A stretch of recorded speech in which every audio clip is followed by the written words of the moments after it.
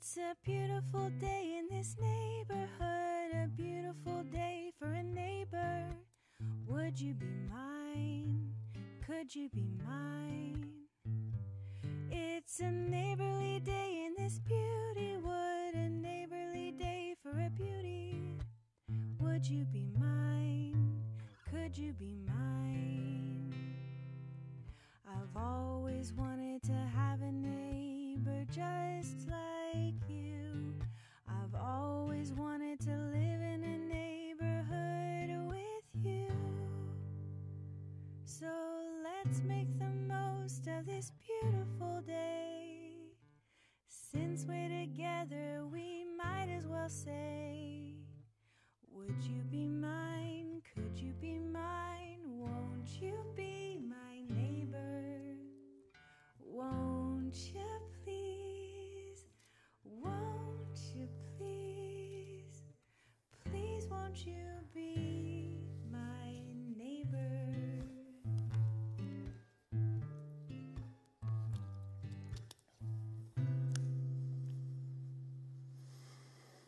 Well, good morning, neighbors. And good morning to those of you watching online. We're glad you're joining us this morning. It's great to have you here with us today. And if you're a guest with us, or this is your first time watching, we're so glad that you've joined us today. Now, over the next few weeks, we're talking about how to neighbor, how to be a neighbor. And if I'm being authentic with you, recently, many of us need a good lesson and a reminder of how to do that. We've been out of tune in this topic a little bit lately, dealing with things like race or abortion rights or politics or healthcare choices and so many more things that I could just stand here and list for you. Now, what we as believers believe, we believe that Jesus lived a perfect life and that he showed us God's love for us and how we are to love our neighbors. That's what he modeled for us. He died a horrible death. And then, to the surprise of his followers, he walked out of the grave alive to prove to us that he was not kidding about what he said. Now, the amazing thing about God's Word, this collection of like 66 books and letters that we read, it tells one story of God's pursuit of relationship with people. That is the story that this tells to us. And it has relevance that crosses centuries, it crosses oceans, it crosses cultures. Now, I can tell you that I've experienced many different cultures in my life. Up until fifth grade, I had lived in a town in central Kentucky, which was predominantly middle-class white families. Sound familiar? Sound familiar to any of us, right? We knew most of everyone that we went to school with, right? Like in my school, I can tell you there was probably a handful, 5 or 10 other kids who were probably some other race or ethnicity that went to school with me. Then, right before 6th grade, my family moved to a larger town in Kentucky called Lexington. And Lexington was far more racially diverse. As a matter of fact, I started going to a school with a much more varied cultural DNA than what I had experienced up to that point. And I'm not going to lie, I struggled with it. Maybe that was just a lack of experience with other cultures that I struggled with. Maybe it was the fact that I was an awkward 6th grade middle school boy. That could have been part of the problem. Or maybe it was just the number of kids even that I went to school with. It doubled in size. Like it was completely different than what I had dealt with. And I felt lost in the mix of all of this. Either way, it was hard for me to adjust to that new culture and those new people. And then later on in life, after I graduated from college, I moved to Sydney, Australia. I lived in Sydney, Australia for almost 2 years right out of college. And I had felt a cultural change all over again. I moved to a city, now you may not know this city is known for its cultural diversity. It has a lot of ethnic diversity. And here's the truth. Unlike many immigrants who move to the United States, and what they end up doing is adapting and changing to our culture, people who moved to Sydney, they didn't do that. They just kept their own culture. And so they would build these little pockets of the city, which were made up of all these different cultures. So you could go to one part of town and it was primarily Italians, or this part of town was primarily Japanese, or Indian, or Muslim, or Lebanese, or Greek. And so as a result, let me just share with you, I got to experience many new foods. I like food, so I got to try many new things. I'll tell you, the way to my heart is through my stomach, and that is with Indian food. Just in case you were wondering, I love Indian food. Some people will say, like, it's gross. I'm like, you're weird. But this is something I got to learn as a result of living in a new place. But I also was there, I experienced racial tension. When I was living in the city, there were riots and fights that were happening as a result of hatred between Greek Australians and white Australians. Like, they dealt with the same kind of things that what we've been seeing in the last year or two. And it was very different than my protected middle America white life. See, when I stepped foot into a new culture that was different from mine, I remember I was nervous, right? I felt nervous. I felt out of place. I was humbled. I was curious a little bit. I was also a little excited as well to kind of learn these new things and experience these new things. Sometimes we get excited, right, to experience different cultures when we travel. That's something we do. Sometimes you may travel somewhere different and you want to immerse yourselves into it. Maybe you try to speak the language. Maybe you try different foods. Maybe you visit different cultural sites just to get a feel for it. Here's just something we want to talk about today. The truth is, you don't have to travel the world to experience different cultures. We can do that in the cubicle right next to us. We can do that with the kids that we go to school with. We can do that with the people who we share a row with here at church. We can do it by visiting our neighbors down the road. Here's our big idea for today. It's this: crossing cultures is as simple as crossing the street. Crossing cultures is as simple as crossing the street. See, culture can be our ethnicity, but it can also be where we're from. It can be how we were raised. It can be the color of our skin. It can be our faith beliefs. It can be those social mores or norms that we grew up with. That can be part of our culture, and it can be part of someone else's culture. So what is your experience with crossing cultures? Because here's the truth. Crossing cultures is a tough thing. It's not easy to do. Because to do this, we've got to face fears. We've got to face biases. We've got to face past hurts and assumptions. We've got to get over our pride. Crossing the street to engage with someone from a different background or different culture is challenging. Because here's another thing. Sometimes when we choose to do that, when we choose to cross cultures, we're going to end up losing friends. You might have someone look at you and say, "Why are you talking to those people? Why are you spending time with them? They're not like us." See, this isn't a new challenge, though. We're not the first people to have to face this issue. It's been around a long time, and Jesus, he dealt with it head on. And so here's why this matters for you and me, because Jesus dealt with this issue because he wanted to remove any barrier that could cause anyone from experiencing full life with God. That was his goal, was to bring everyone into relationship with his Father. And so he wanted to remove any barrier that stood in the way of that.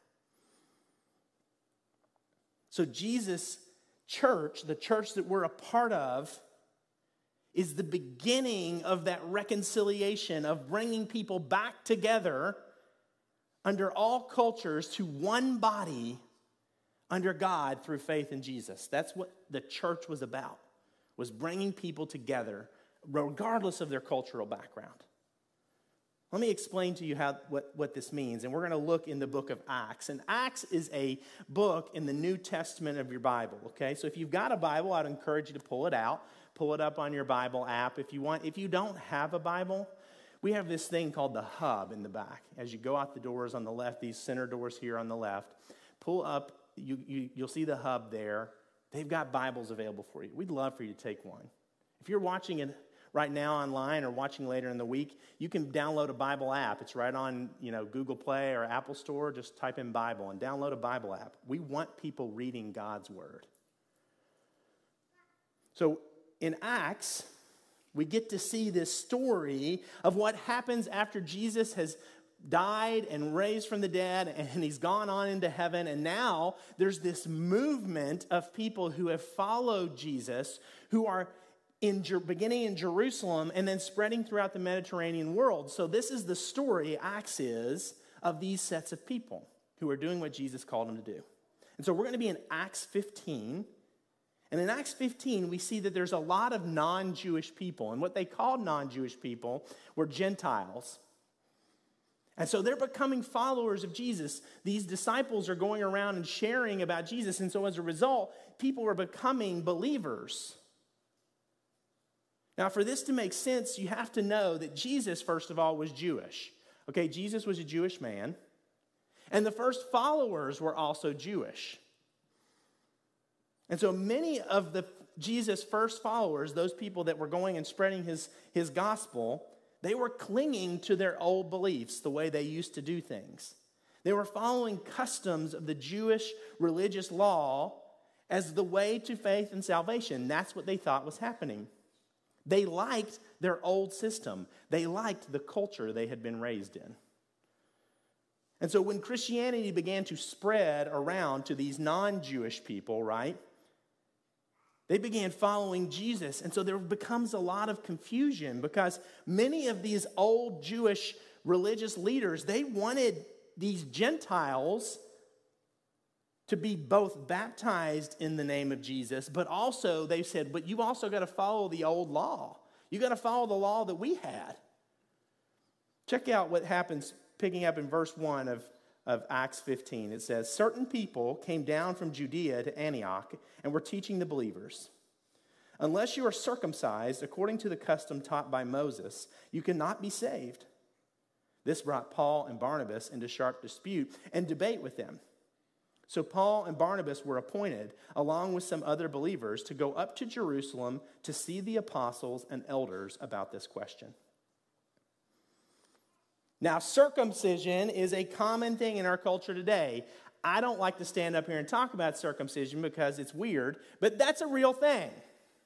It's a thing that pretty much is more common than it is not now. But back in these ancient times, circumcision was uniquely tied to Jewish practice. And so this was a symbol for these Jews that they were God's people and that they were set apart from the other cultures around them. In other words, there was these Jewish Christians teaching that these non-Jews coming to faith in Jesus should conform to Jewish culture and so therefore be circumcised. See, that's the problem that they're having in Acts 15 is that they're saying, listen, you got to do what we did. And these Gentiles are like, you ain't doing that to me, if you know what I mean.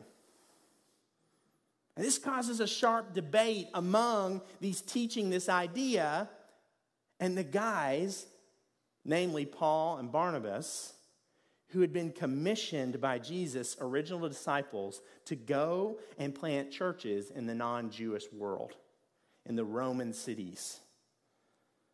So what's the solution? So the solution is the church sends Paul and Barnabas, again, these church planners, back to Jerusalem to see what the disciples have to say on this matter. So let's pick up again in verse 3, and here's what it says. The church sent them on their way, and as they traveled through Phoenicia and Samaria, they told how the Gentiles had been converted. This news made all the believers very glad. When they came to Jerusalem, they were welcomed by the church and the apostles and elders, to whom they reported everything God had done through them. Now you notice when they're going through these towns on their way back, and they're telling other believers about what's happening, look at the response. They hear that all these non-Jewish Greeks and Romans are coming to faith in Jesus, and they're what? They're excited. It says they're glad. They're excited to hear this is happening. They are so good to hear that the gospel is spreading. But verse 5, right here coming up in verse 5, this demonstrates that there's a group that is doubling down on the problem. They say, then some of the believers who belonged to the party of the Pharisees stood up and said, the Gentiles must be circumcised and required to keep the law of Moses.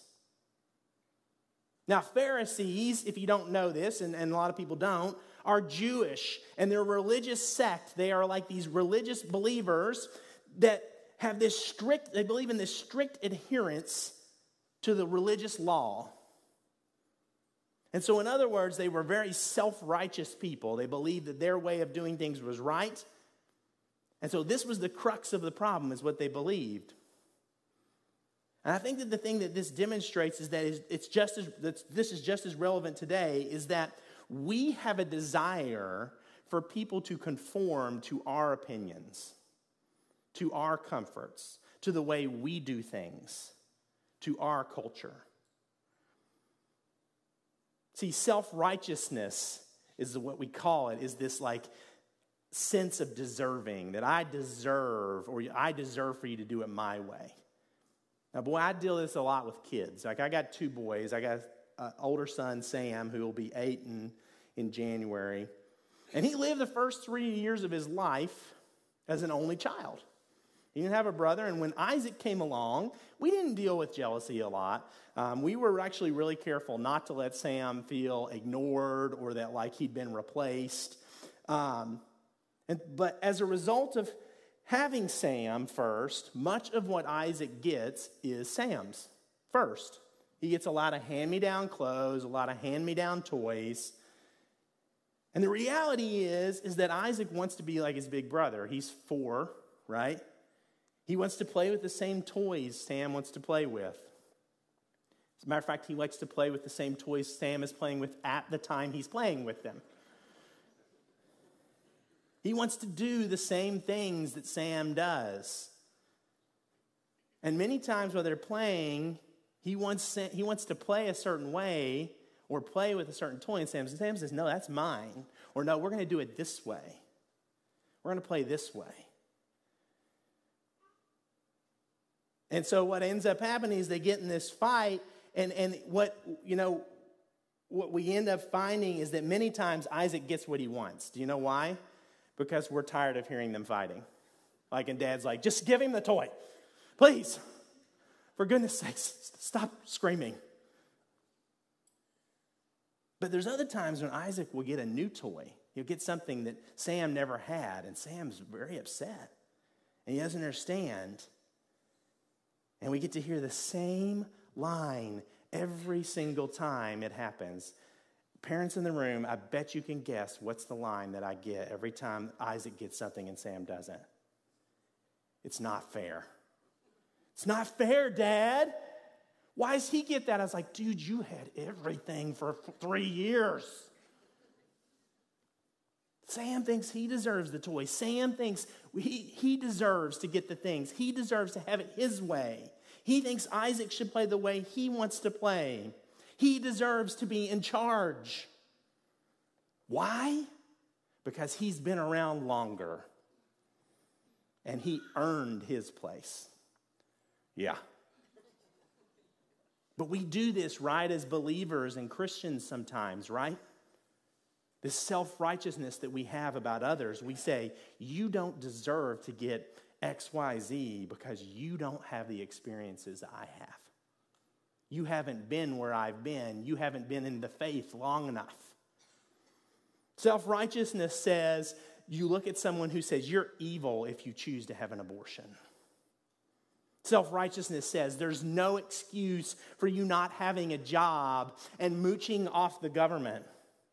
Self-righteousness says if you don't get over your past and work hard like me, you don't deserve certain things.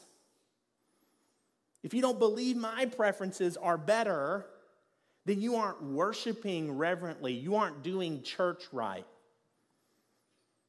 Self-righteousness says if you've ever struggled with your sexual identity, then you need to get a grip, all right? And just act normal already. Self-righteousness will say if you believe or behave differently than my opinions that I express, then you deserve less of my respect and my kindness. Listen, I've had ample opportunities in the past couple of years to get up on my soapbox and judge people. I have. And the more I do, the more I dig in my heels and research my own position and complain to those people who think like me and allow that to fester, it makes my self-righteousness even worse. And the truth is, if you go out to social media or the internet to research your viewpoint, you are going to find thousands of websites or articles written by experts, or let me rephrase, people who claim to be experts, but they're probably not any more of an expert than you and I are, that will back up whatever view you want to have. My goodness, there are hundreds, if not thousands, of places where you can get support for the idea that the earth is flat. There's an entire group of people that believe this. And so as a result, we do this and we just dig in deeper to our belief, and then one day we see people only through our own cultural lens. And by this point, it doesn't matter what you say you believe. What matters is the fruit that comes from your heart. See, crossing cultures is as simple as crossing the street. All those things that I just talked about, they hinder us from engaging, from empathizing, from welcoming those people of other cultures. I mean, can you put yourself in someone else's story? Do you know if you have that skill? Can you try to see things from the other side? We don't have to agree on everything, but one thing we can do is develop empathy. We're going to pick back up here in verse 7. Check out what Peter now jumps into the conversation. And so it says in verse 7, after much discussion, Peter got up and addressed them. Brothers, you know that some time ago God made a choice among you that the Gentiles might hear from my lips the message of the gospel and believe. God, who knows the heart, showed that he accepted them by giving the Holy Spirit to them, just as he did to us. He did not discriminate between us and them, for he purified their hearts by faith. Now then, why do you try to test God by putting on the necks of Gentiles a yoke that neither we nor our ancestors have been able to bear? No, we believe it is through the grace of our Lord Jesus that we are saved, just as they are. See, Peter gets up and he says, man, why are you trying to put this on them? We can't even do this. And then he says, the death and resurrection of Jesus is the only thing that we need for full and eternal life one day. Because here's the truth. Jesus, he transcended all cultures. He's above all of it, and yet he chose to die for all of our sins, every culture's sins. Peter's basically saying, listen, your self-righteousness, it's never gotten you anywhere. God's the one who makes a way for you. He's the one who is right. His word is truth. Your self-righteousness has never and will never make a way for your neighbor to share in God's love.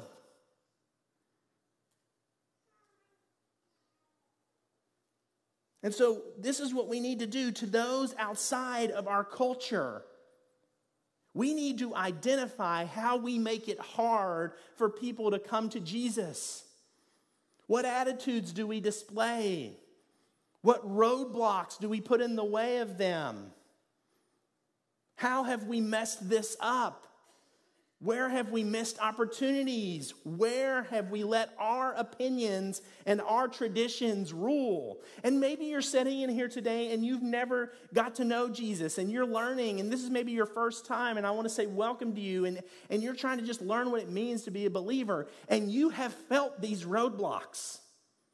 You have felt people say to you, well, listen, it's okay to come to church as long as you do this, blah, blah, blah. As long as you don't break this rule or don't break that rule, or you keep this on, or you don't say those words, or you don't think these things, you can come to church. You can be a believer. And maybe you felt that. And so I want to say to you that I'm sorry that you felt like Jesus ever meant for you to be clean before you walked in the door. Because that's not the truth. Self-righteousness is the problem. So what's the solution? Check this out. This is what happens in Acts 15, verse 12.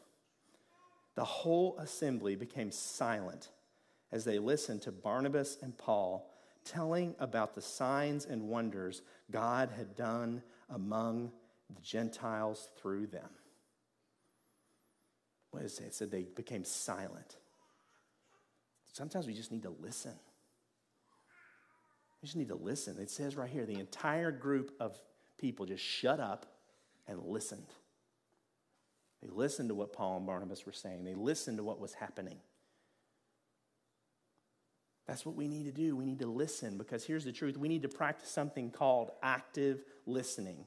And so active listening, let me define this for you, is the ability to let someone else know you understand them by restating their message. That's what active listening is. If you're a married person in this room, you better start active listening. This isn't even a marriage sermon, but you can take a lot out of this for your marriage. If you're watching online and you're with your spouse, say, honey, I want to active listen with you. Not right now because I'm talking, but in a little bit. See, good communication, it depends on you carefully listening to another person. Active listening involves being attentive without interrupting them, and then restating what you heard back to them. It's about acknowledging content. It's about acknowledging feelings of the speaker. That's critical. You're letting the sender know that the message was sent and received clearly, and it's understood.